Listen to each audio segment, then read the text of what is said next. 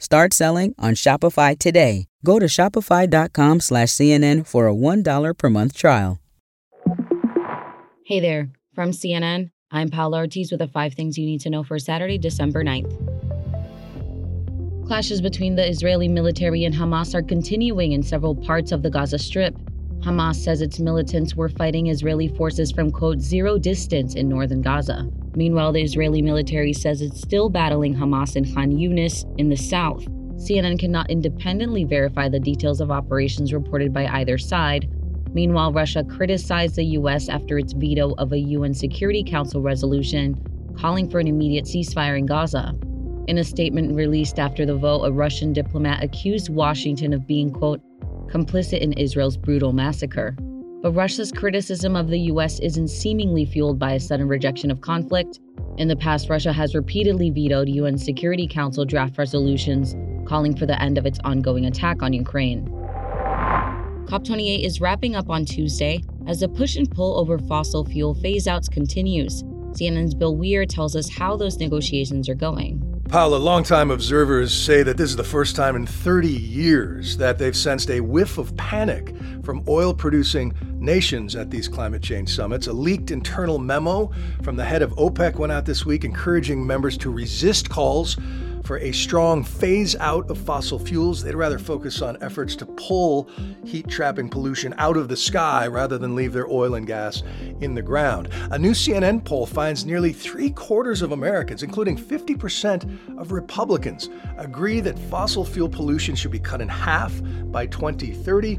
The United States is among 80 countries, including the EU, many low-lying island nations, calling for an end to fossil fuels, that this COP should be the beginning of the end.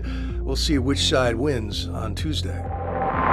6 teens were convicted by a French court on Friday in connection with the 2020 beheading of history teacher Samuel Paty. The teacher had shown his pupils caricatures of the Prophet Muhammad in a class on freedom of expression, which angered some Muslim parents. Most Muslims avoid depictions of prophets since they're considered to be blasphemous.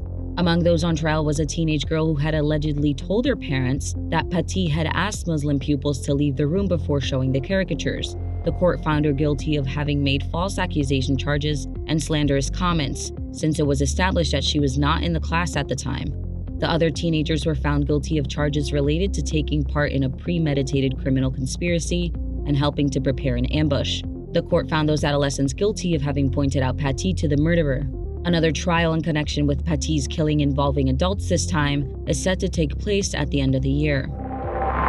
A disruptive storm is heading east this weekend, bringing rain and maybe some snow. CNN's Allison Chinchar fills us in on what to expect. Yeah, Paola, over 35 million people under the threat for severe storms Saturday from Kentucky through Louisiana. Now, this is part of a broader system that will push eastward Sunday, bringing rain up and down the eastern seaboard. A total of 50 million people are under a flood watch from Maryland to Maine, where widespread totals of 2 to 4 inches of rain is forecast.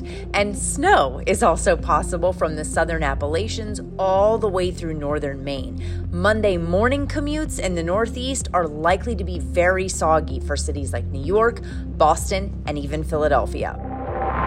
Up next, produce from outer space.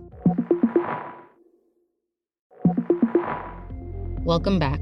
After astronaut Frank Rubio harvested one of the first tomatoes ever grown in space earlier this year, he couldn't wait to show kids at a public event one of his crewmates was going to attend.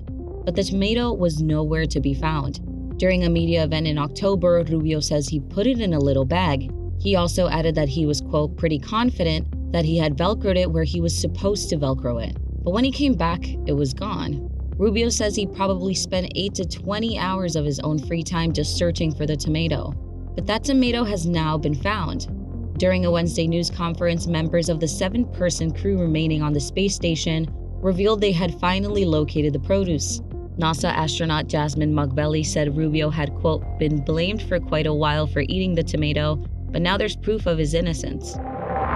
That's all for us today, but make sure to tune in tomorrow for the latest episode of CNN One Thing. I'm Paola Ortiz. I'll talk to you next time.